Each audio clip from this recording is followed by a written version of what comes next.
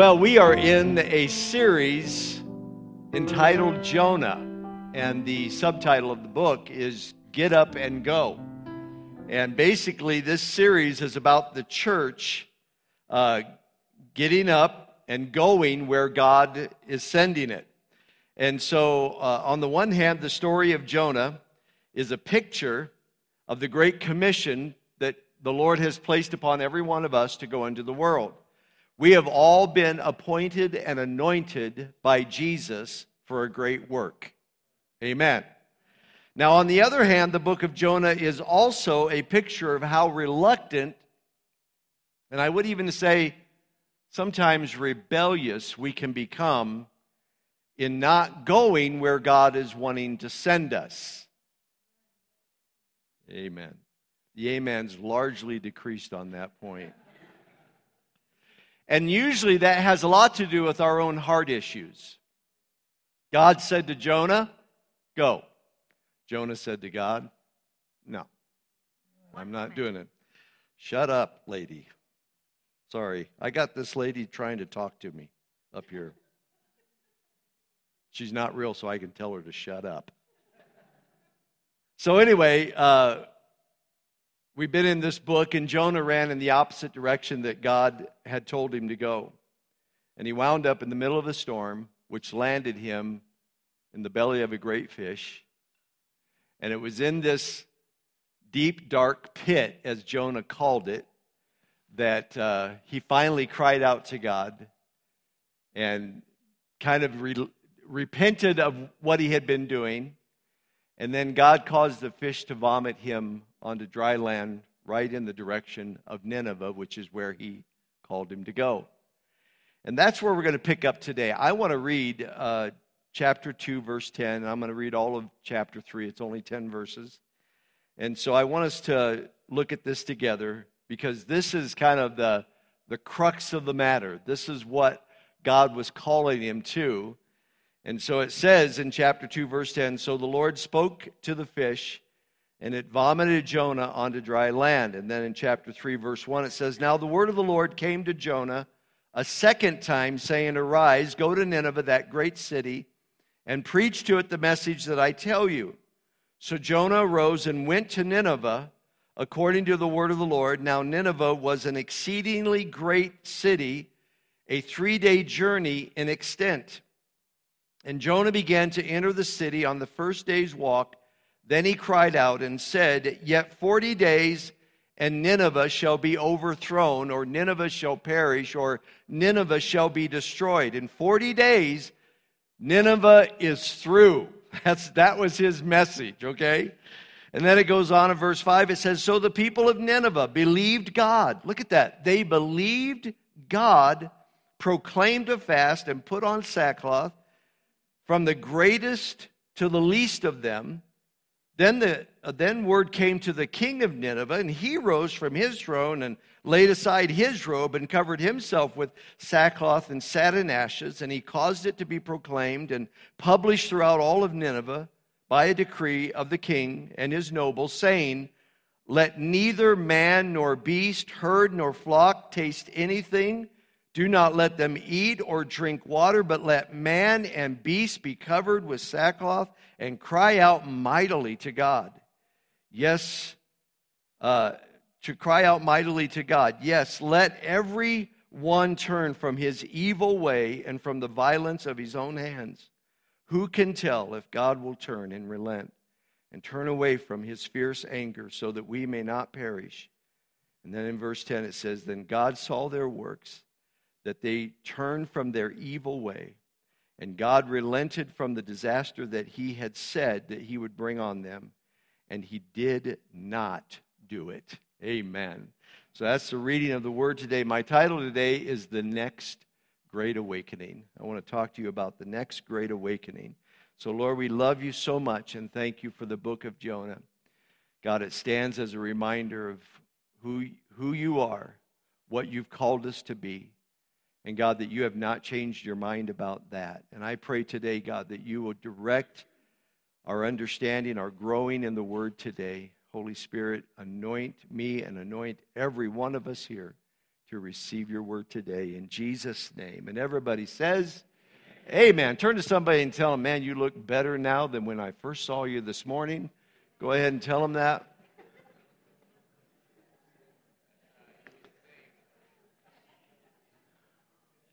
What we read here today in this passage in the book of Jonah is one of the greatest spiritual awakenings in recorded history. We know that there were about 120,000 people that were crammed into this city called Nineveh, who God said did not know their right hand from their left hand. In other words, that's a way of saying God says these people are morally deplete and spiritually bankrupt. They don't know right from wrong. They don't know what's right. All they know how to do is wrong. They don't know how to live right. They don't know that I'm right. And so this was the condition of this city. But eventually, Jonah went into the city of Nineveh preaching the word of the Lord. The people responded, and I want you to note what they weren't just responding to a negative message by a man, and they were responding out of superstition. The Bible said they believed God, repented, fasted, sought the face of God. God relented from his judgment. He forgave their sin, and it was a great awakening.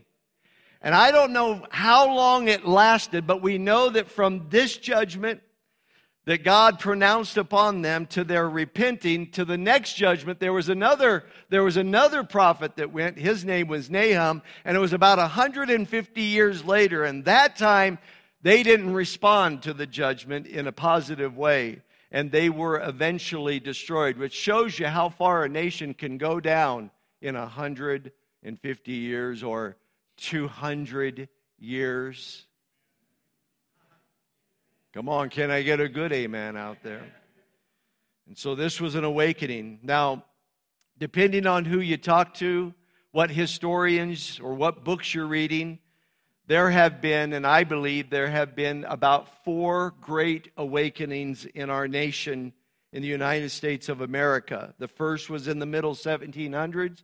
If you've heard of people like Jonathan Edwards and George Whitefield, these were the kinds of people that were kind of spearheaded this great awakening where right up there in the kind of the farthest northeast part of our nation, there was just a revival that broke out, that spilled out into the culture, and they believed that over just a handful of years that 50,000 people came into the kingdom of God, and it had a ripple effect throughout the then known world of the United States. Then there was a second great awakening that happened kind of in the middle years of the 1800s, which is where we saw a lot of denominations begin to form. Some of the what we call mainline denominations, when they first started out, they were not mainline. They were full of the fire and the power of the Holy Spirit. And they didn't lose what they have become today isn't how they started, in other words. And so that was the second great awakening. And then there was a third great awakening in the later part of the 1800s, moving over into the 1900s. And this is where the missionary movement began to burst out of the United States, and missionaries would go all over the world. Sunday school was developed. The YMCA came into existence. The Salvation Army, which became a powerful force in those days in the inner city, was raised up. And even into the 1900s, there was this Pentecostal outpouring. And the Pentecostal denominations came into existence in that third great awakening. And then the fourth great awakening that came upon in the United States is what we call the charismatic renewal awakening. It happened in the 60s and 70s, where we saw not only kind of God pouring out His Spirit in churches that were not Spirit-filled, but we also saw a generation of what they called hippies just flocking to the Lord. And in the 60s and 70s, there was a rise in the church of, I remember it, I was just a little kid, and we would see these young people come in with no shoes and T-shirts and jeans, and they started loving Jesus and worshiping the Lord. And how many of you know God doesn't need to get anybody's permission? When He wants to move, He can move. And He doesn't ask church leaders permission to do it. Woo, come on now. And so it was an awakening. It was a stirring, and the ripple effect that took place, and what I believe came out of that, one of the main things that came out of that was kind of this refreshing worship unto the Lord, where music was changed, and the way we approached, we weren't just singing about God, but we started singing to God. And I think both sides of that are good, but it's good that you can sing a song to the Lord. Amen. And that came out of that awakening and that renewal.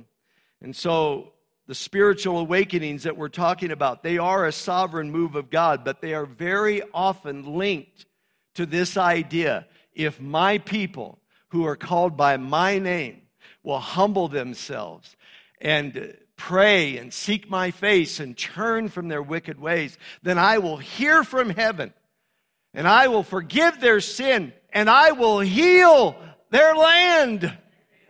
I'll not only revive my people, but what happens in my people will spill out onto the society and onto the culture, and people who are dead and lost and asleep spiritually will be awakened.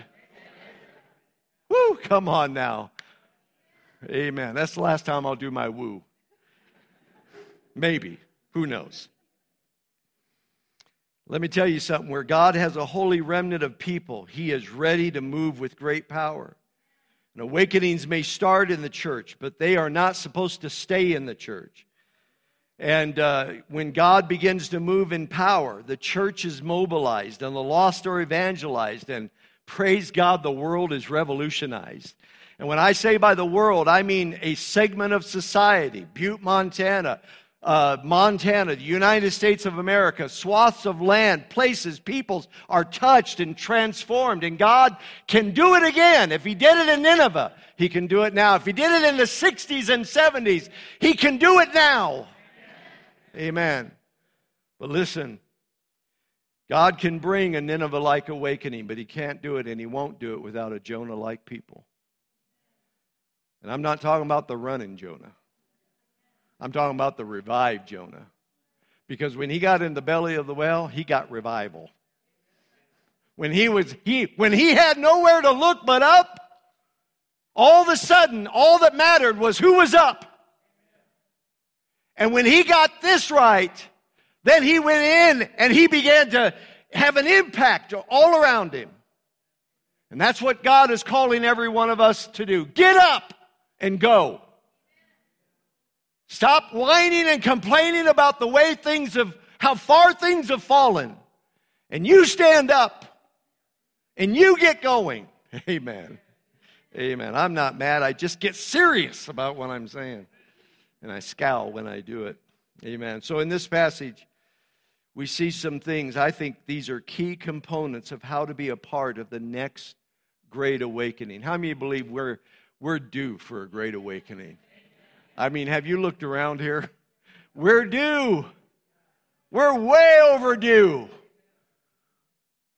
But if we want to see it, we need to start becoming the tip of the spear in it. Amen. So how do we do that? Well, out of this passage, there are just some simple ideas that I want to pull out, and hopefully this encourages us today. Number one, if we're going to be a part of the next great move, every one of us need to listen carefully to what God is saying to us. Chapter 3, verses 1 and 2 says, "Now the word of the Lord came to Jonah a second time." And every time we read that, we thank God that He's a God of the second chances. How many of you thank God that He is a God who gives another chance, right?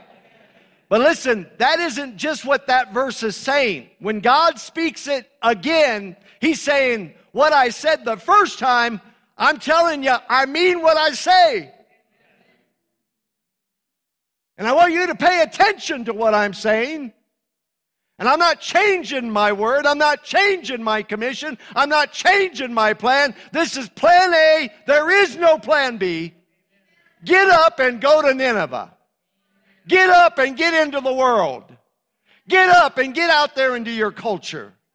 This has always been my plan. This is my word. I haven't changed my word, but I need you to listen to what I'm saying.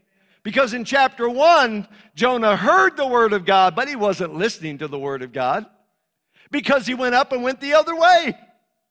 In chapter 1, it says, the word of the Lord came to Jonah, get up and go to Nineveh. And here's how verse 3 says, but, everybody say but. See, that's your problem. Your buts are your problem. But Jonah got up and went to Tarshish. But in chapter 3, God said, get up and go to Nineveh. And in chapter 3, verse 3, it says, so. Everybody say so. So Jonah went. You know, you got to stop butting God because you're going to lose. Amen. See, the problem with Jonah is that he was hearing God in his head, but not listening to him with his heart. We've got to change our ways, church. God is talking.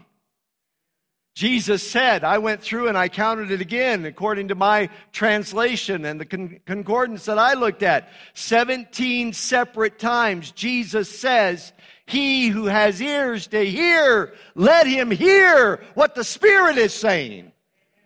What is Jesus trying to teach us? Listen, you can hear me because my sheep know my voice. And I want you, if you can hear me, if you got ears, if you got a heart, if you got a pulse, listen to what I'm saying. Listen to me. Amen. And so, there is a danger, though, of not listening to God. And the danger is that we will drift away from the call of God. Hebrews chapter 2, verse 1 says, therefore, we must give the more earnest heed to the things that we have heard, lest we drift away. Because Jonah didn't listen to God, he ended up adrift, literally, at sea, and was swallowed up in the middle of a nightmare. Because he wasn't listening to what God was saying to him to do in his time. Amen. Listen, careful listening to the Lord is essential to becoming God's vessel. You want God to use you, you want God to work through you, then hear what God is saying and do what God is saying. Hear Him, listen to Him. The other day, Isaac in our staff meeting brought up this story in Acts chapter 8, and I think it's a great little story. I don't know if you've ever read it, but it's in Acts chapter 8. It's about a man who was a leader in the church. He was not a pastor of a church. He was not called one of the apostles. He was a person who served in the local assembly. He served tables. He literally ministered to people's needs. That's how he began in the ministry at the church. But we find him a little bit later on. Now he's left Jerusalem and he's in this little place called Samaria, which is where Jews didn't want to be. But God obviously brought him to that city of Samaria, and through his ministry and through him reaching out to those people, the city of Samaria was awakened to the gospel. And the Bible says that many, the whole city, the joy of the Lord filled the whole city. Many were coming to Christ. Many were delivered of demonic oppression. Many were healed. They were baptized with the Holy Spirit because of this one man, Philip, who found himself where God was moving and a culture of people were being awakened to the gospel of Jesus Christ. But here's the rest of the story. One day he wakes up in the middle of this revival, and an angel of the Lord, a messenger of God, came to him and said, Philip, get up and take this road and go south. And the Bible said Philip heeded the word of the Lord through the messenger of the Lord and just started walking south. And when he got to a certain point, the Holy Spirit came to him and said, Philip, see that chariot? Go chariot jack that thing. Go overtake that chariot. And when he got over there, he found that there was an Ethiopian man who was an official for the nation of Ethiopia who was reading out of the book of Isaiah and began to talk to him and essentially won him to the Lord. This guy gets saved, he gets baptized in water, and he's off to Ethiopia with the gospel message of Jesus Christ. How did that happen? Because one man heard the voice of the Lord. God said, Philip, I've been doing a good work in Samaria, but I got other good work that I want to do too. And he spoke to Philip, and Philip responded to the voice of the Lord. Now, the question is, what's God been telling you to do? This is where it matters, church. What has God been saying to you for the times that we live in? Are you, and listen, are you willing to leave the comfort of what God is doing to get into the uncomfortable place of what God wants to do?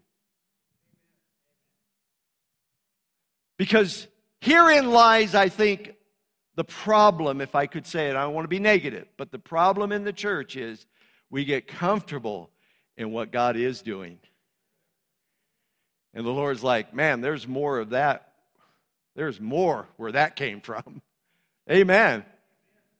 But we get locked in, and you know why? It's because we're not listening. Amen. Are we doing all right? So, here we go. Want to be a part of the next great awakening? Every one of us here, like Jonah, have got to start listening very carefully to what God is saying to us. The second thing, it's not rocket science. We need to obey immediately. The first time Jonah did not obey, and you see where that got him. And some of you are like, I don't know, I feel like I'm in such a pit. Oh, I wonder why. Amen. Obey. So listen, when you hear God clearly and you get God's direction and you hear God say, take this road, go to this place, minister to these kids, serve that person, get involved in this ministry, take that job, and this door will open to you for other things down the road. When you start listening to God, the next logical move is to do it. That's the bottom line. To obey what God says. Verse 3, chapter 3 says, so Jonah arose and went to Nineveh according to the word of the Lord. Just like God told him, he did it. He obeyed. Back in verse 2, the Lord had told him. Now, when you get there, I'm going to tell you what to say to them. I love that.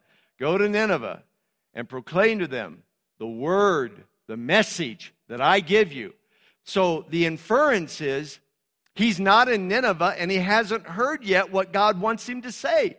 But what does he do? He goes. See, that's the key to obedience, is that you go before all your ducks are in a row. Amen. Now, I'm preaching at myself right now. I'm the kind of guy that want all my ducks in a row. I want this and I want that. I want the resources and I want the finances and I want this person in place and I want to make sure. And then I want to talk to like 500 people and get their idea of what's right. Come on, does anybody know what I'm talking about? God said, go to Nineveh and I'll tell you what you're going to say. And he goes. And it's when he gets there, he gets the word. So here we go. God is not the author of confusion, but neither does he have to have everything in the order that you think it should be in before you obey. Sometimes you just have to step out of the boat and see if the water can stay under your feet. You have to just kind of get out. Amen. You have to kind of go where God leads you. Because remember, the Lord has promised that He uses the weak of this world to confound the wise. That's His promise. I don't need you to be strong. I don't need you to have this perfectly figured out. I don't need you to try to, kind of get in high places and influence the right kind of people to make this thing work. Jonah didn't say, I need to talk to the really influential people in the community before I really launch out. No, he didn't do that. He just did what God told him to do. And when he got there, he got what God wanted him to have. Amen. If God called you to it, He'll provide you for it. Amen. So remember Philip? Again, we see this in Philip. Philip was told to go south. Remember? He heard an angel said, Philip, just get up and go south. He didn't know where he was going. But when he got there, wherever that was, then the Holy Spirit said, that guy in that chariot.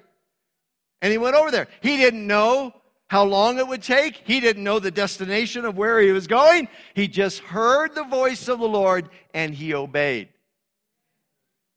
And it was in his obedience that things opened up. You want things to open up? Just start doing what God has told you to do. But what if? I know. You got to stop. You got to knock it off. I'm talking to myself. It's bouncing off of me and hitting you. Here's a really encouraging word.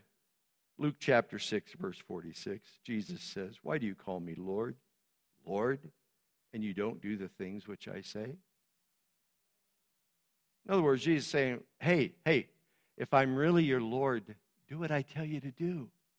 Just do it. Stop debating it. Stop regretting it. Stop fussing with me over it. Stop trying to ignore that this isn't me talking to you. If I've said something to you, then do it. Can I just say that God may tell you to do some outlandish thing that doesn't fit your gift mix? Can I say that again? God may tell you to do something that is completely out of your wheelhouse, and it doesn't fit your gift mix. Now, I believe in giftings. I believe in personality types. I like doing all those studies on what's my gift. But what is the problem? There is a slight little problem in that pursuit, and that is that we get our gift all in a box, and then we hold it right here, and then people or ideas or thoughts come, and we're like, nope, that doesn't fit in my gift box. I'm sorry, no room. This is my gift. This is what I do. This is what I don't do. Remember a man by the name of Moses, 80 years old? He came to God, and the Lord said, I got plans. Whoa, no, I got no room for it. I can't talk. You want me to be a leader? You want me to communicate? I can't even talk. And so you know what we end up doing? Claiming our gifts, sitting on our rears.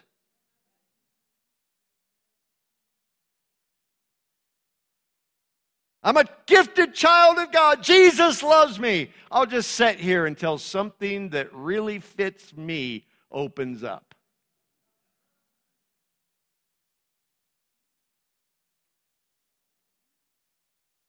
Say to you, like I said to this lady a moment ago, shut up.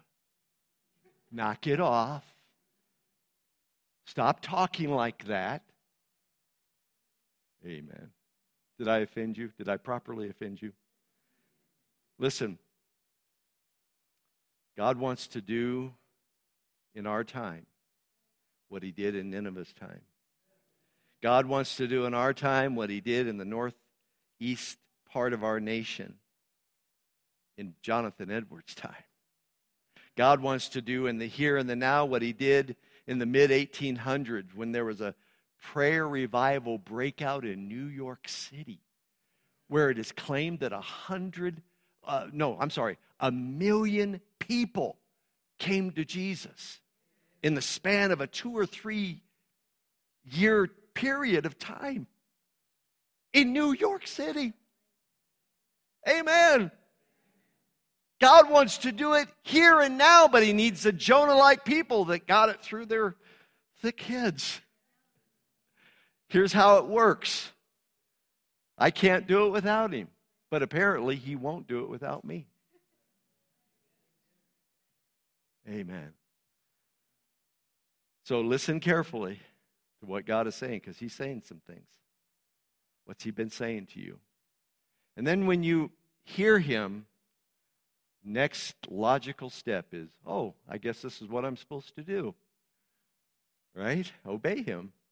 And then the third thing we see in Jonah, and this is where I want to land this thing, is we need to preach boldly. We need to listen carefully, obey immediately, and preach boldly. Everybody say preach. I am looking if you know Jesus as your personal Lord and Savior, I am looking at a room of preachers, proclaimers, testifiers, sharers of the faith, men and women. You don't have to get your papers from a denomination. You got your appointment from Jesus.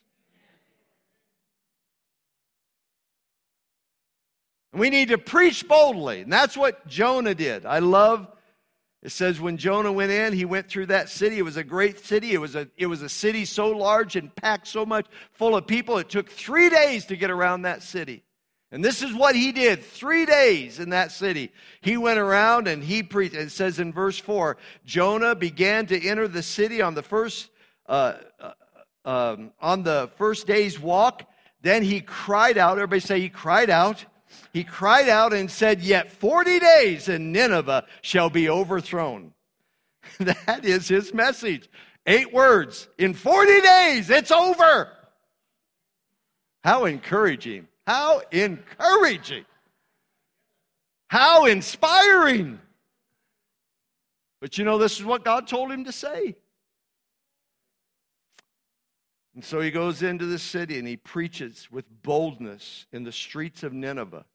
You got 40 days, folks, and it's over here.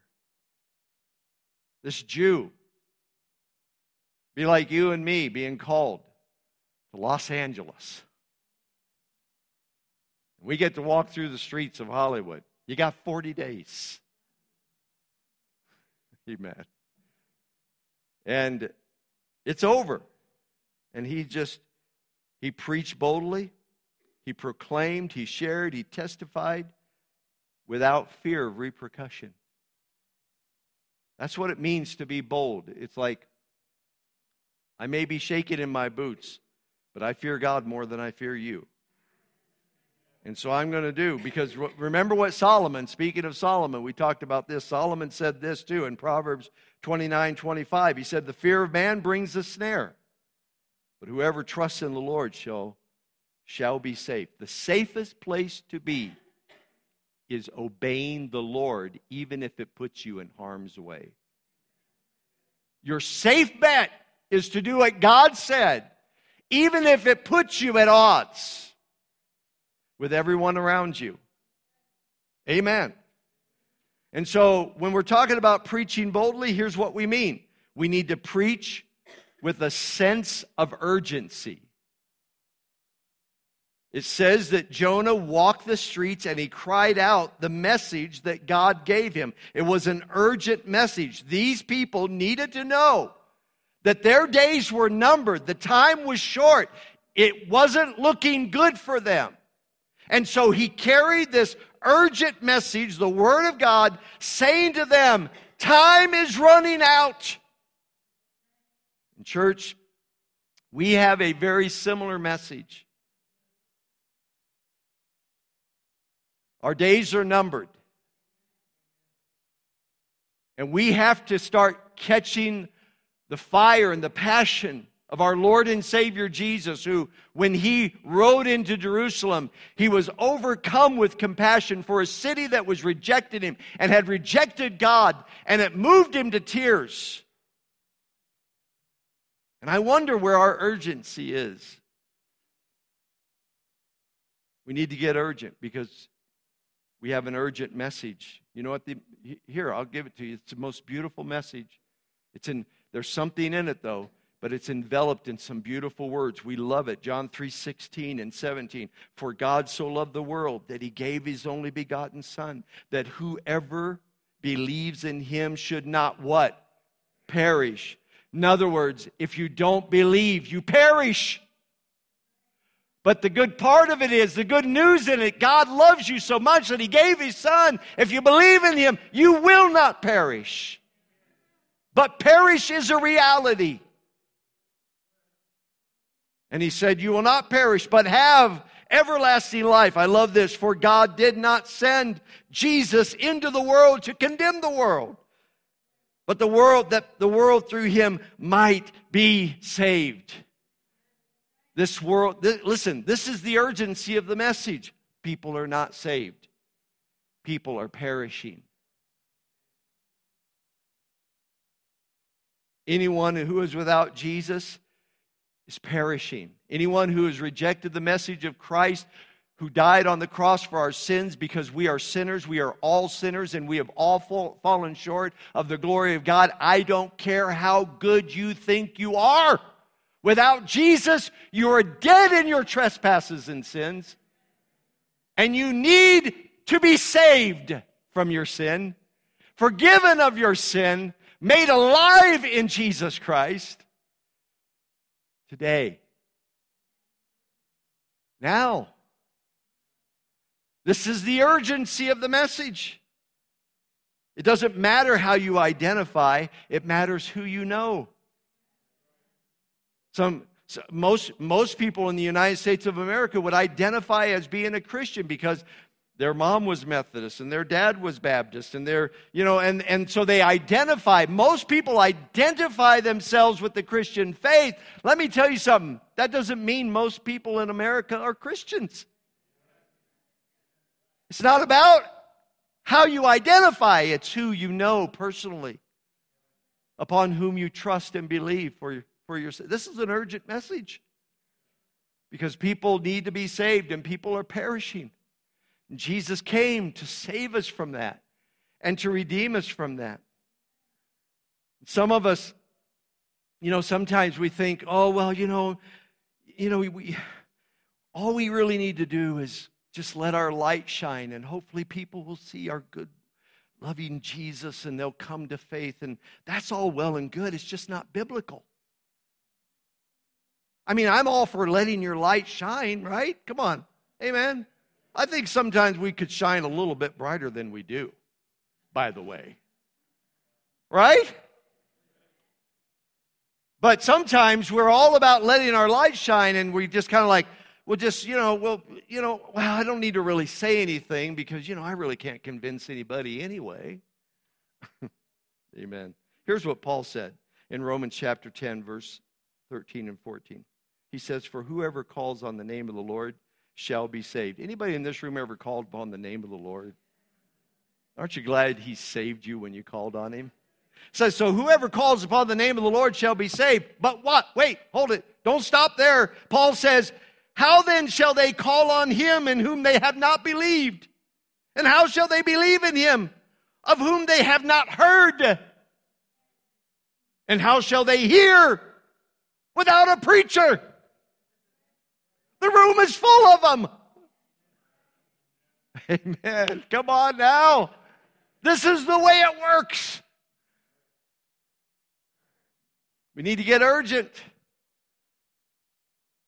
about this message.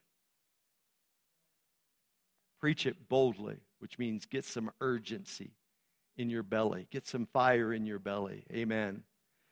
And then we need to also preach the whole truth and nothing but the truth. So help us, God. No, we preach the whole truth and nothing but the truth, and God helps them. Amen. I love Jonah. He goes in. God said, when you get there, I'll give you the message. And his message was 8 words. Yet 40 days and Nineveh shall perish. Thank you, Lord. That's a very encouraging word. You'll win friends and influence people. But you know, when God gives you a word to give, you better give what God gives you to give. Listen, we're not supposed to edit God's word. We don't edit God's message to make it fit, to make people feel comfortable.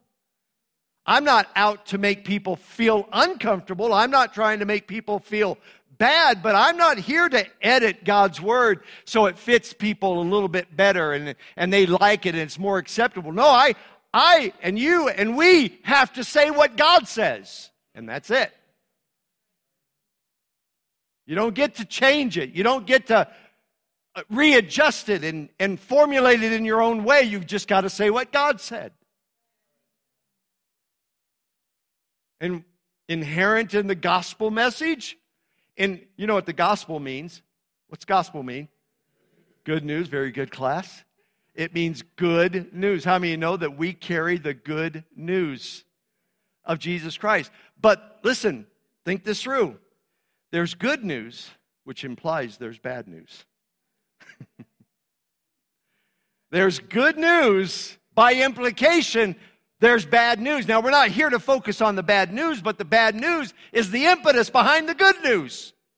The good news is that God sent His Son to become our Savior, take upon Himself our sin, to die on a cross for us, because we are all sinners. Every blasted one of us were sinners. But that is the bad news. You're a sinner. That's why Jesus came, because you are far from God. And you need a Savior. And see, people, I'm talking to you. This is not how you talk to people on the street. I'm preaching at you in a different way.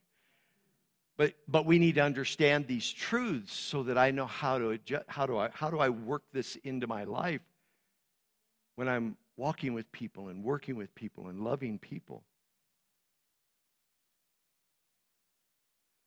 It's the good news, but it implies the bad news, and that is that people are far from God, and they need a Savior.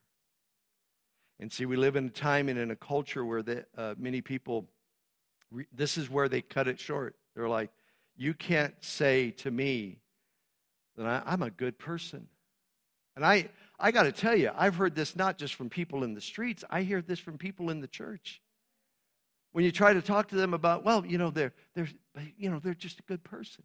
It's like, well, okay, yeah, okay, that they're good in a neighborly sense. I mean, they're nice, they're kind, they maybe help you take out the garbage. They say hi to you. I mean, but you can be a good person and still be far from God. You can be a good person. Listen, you can even be a gooder person than some Christians we know. But if you're not born again, you're dead. I'm going to blow your mind on this one. This one's going to maybe offend somebody, but the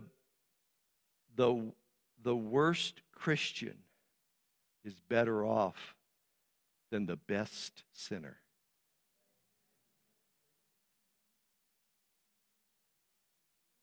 The worst Christian on his worst day is still better off than the best sinner on his best day. Why? Because it's all about being saved by grace through faith, that not of ourselves. It is the gift of God.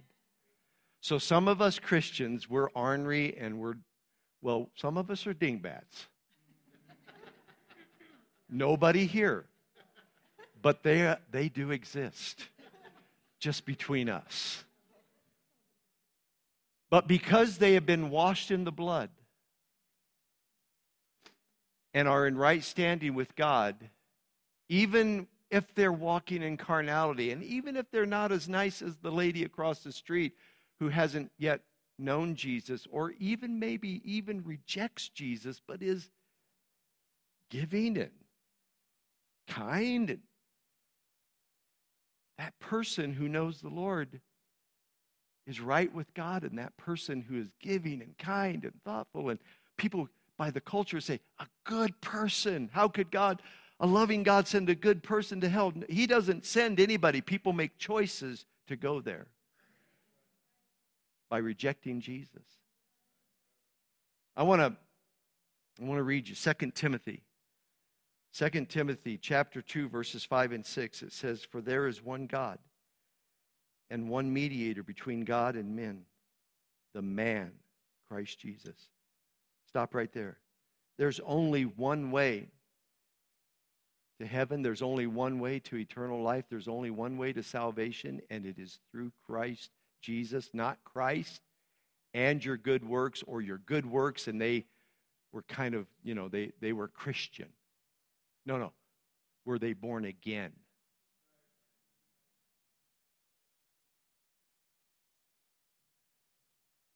For there is one God and one mediator between God and man. There's one person that stands between God and broken and lost humanity. His name is Jesus, and He bridged the gap with the cross. And He gave Himself, Paul said, He gave Himself a ransom for all to be testified in due time. It's not about your good works. It's about the good work Jesus did on the cross. And that's the whole truth and nothing but the truth. So help us. Amen. Then we need to also preach for repentance. I love this story. He went through the streets for 3 days preaching, "It's over for you." And it didn't say that these superstitious, paganistic, mindseted people took on another. No, it says they believed God. The king, from all the way down to the least, proclaimed a fast. Stop eating. Take off your nice clothes and wear sackcloth as a sign, as a symbol of brokenness and humility before God. And not only you, but your pets too. Even that cat needs to get saved. Amen. You knew I had to throw that in there, right? Just a little bit. Even cats get saved. And so the whole lot of them repented. Every one of them. And they turned to God. And you know what this repentance was? And the king said, "Stop your evil ways." See, true repentance, here's what repentance means. We know this, we say this a lot. Repentance means to change the mind. Change the mind. Change your mind about how you think about you in relation to God and who you are and who He is. And that is, you're not all of that. You're a sinner. Even if you're better than the average person, you're still, without Jesus, you're still a sinner. So you got to change your mind about your spiritual standing with the holy and just God and come to terms with the fact that you need a Savior, like all of us do. But you also need to change your mind about who He is and that He is Lord, He is Savior, He died for me. And it doesn't just stop there, but it's also change your mind about your life. Because when you truly repent and turn your heart to Jesus, then your life will change too. Amen. Your life will change too. See, Christianity is not just making a public or private confession. It's committing yourself to the lordship of Jesus. It's not just making a decision for Jesus. It's becoming a disciple of Jesus, where you're completely changed. When I come into the faith in Jesus, things that I used to do, I won't do those things anymore, not because I'm trying to be legalistic or trying to earn my way to heaven, but because that's the old man, and the Bible said, put off the old man. Old things have passed away. Behold, all things become new. Paul said we got to put off the old man and its deceitful lusts and desires. See, a lot of people want to make a decision for Jesus. They want their get out of hell card. but they don't want the readjustment of their life. And that's involved. Amen. See, this isn't very popular. Even we got a little quieter. And we're all of that in a bag of chips. We need to preach for repentance. One final thought, we need to preach with expectancy. I love this. Chapter 3, verse 10. Then God saw their works, that they turned from their evil way, and God relented from the disaster that he had said that he would bring upon them, and he did not do it. I love that. How many of you thank God that he does relent? He does relent. Here's what Isaiah chapter 55, verse 11 says. God says, "It is the same with my word. I send it out, and it always produces fruit. It will accomplish all I want it to, and it will prosper everywhere I sent it." So God says, you preach the word, I'll do the work. That's what you got to do. And sometimes when we look at passages like this, we think, well, you said, Tim, that God never changes. And the Lord's, I'm only saying what the Lord said. He said, I am the Lord, I do not change. But God, he said that they were going to be destroyed in 40 days, and then they repented, and then he didn't do it. Well, actually, he was being very true to his word. Wait a minute, no, he wasn't being true to his word. Oh, yes, he was. In Jeremiah chapter 18, verses 7 through 10, it says, this is what the Lord says, "If at any time I announce that a nation or a kingdom is to be uprooted and torn down and destroyed, and if that nation I warned repents of its evil," I got to learn how to read, "then I will relent and not inflict on it the disaster that I had planned." You see what God, he's being true to his word. He says, I can pronounce a judgment, but I can also relent based upon the response of people. We have to expect it. Come on, church. Can I have somebody? Katie, would you please come? I just want to say this. Do you know Jesus? First and foremost, I've been talking to us like we're a bunch of preachers, and we are if you know the Lord. But if you don't know the Lord, the very first thing is you need to receive him as your personal Lord and Savior. And acknowledge the fact that in sin your mother did conceive you, and you were born with a sinful nature. And even though you may be a good person in relation to other people in the world, the Bible says there is none righteous, no, not one, before a holy and just God. All of us have to come to faith in Jesus. Listen, I was born into a Christian home. My dad was a preacher. I was born into a preacher's home. I heard about Jesus all my life. But do you know that I was born a sinner, and I had a nature of sin? As every time I got spanked, I realized that. And I, too, had to confess my sin and my need for Jesus. And I, too, had to come to that reality that I was, even though I was raised under godly, good parents, they, too, had been sinners and were saved and were trying to raise up their children to come to know the Lord. And I'm not trying to make you feel bad. I'm just trying to help us all realize that Jesus did come for a very real reason, and that reason is because we're all lost. And this is not a game. And this is not about your goodness. It's about his goodness. And he wants you to come to him. Jesus said, "Whomsoever will, let him come and drink of the river of life freely." Hallelujah. He's here today. And if God has called you into something and you're not sure about it, we could pray with you about that as well. Can we stand right now? And I think we have some people that are going to pray at the altars. And so can I have my prayer teams come? And they're going to be up here today. If you would like to give your heart to Jesus, if you have not yet done that, today would be a good day to give your heart to Jesus. And these folks would be willing to pray with you. And I want to really encourage you, if you want to give your heart to the Lord today, to really do come forward, because Jesus said, "Come unto me. Come unto me." And make this a step of faith, like, I'm coming to Jesus. And yes, you're coming to these folks, but these are carriers of the presence of Jesus today. And they want to walk you through this door. And if you need prayer for anything else, you are welcome to come. I'm going to pray a dismissal. After that, you're free to go. But if you need prayer, come this way. Lord, thank you so much for your word. Thank you so much for your presence.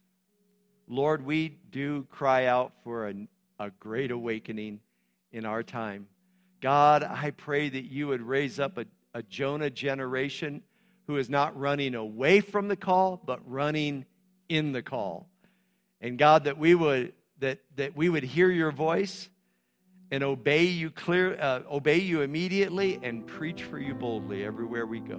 We love you, Jesus. We honor your name. We ask it. Amen. Amen. God bless you guys. You are dismissed.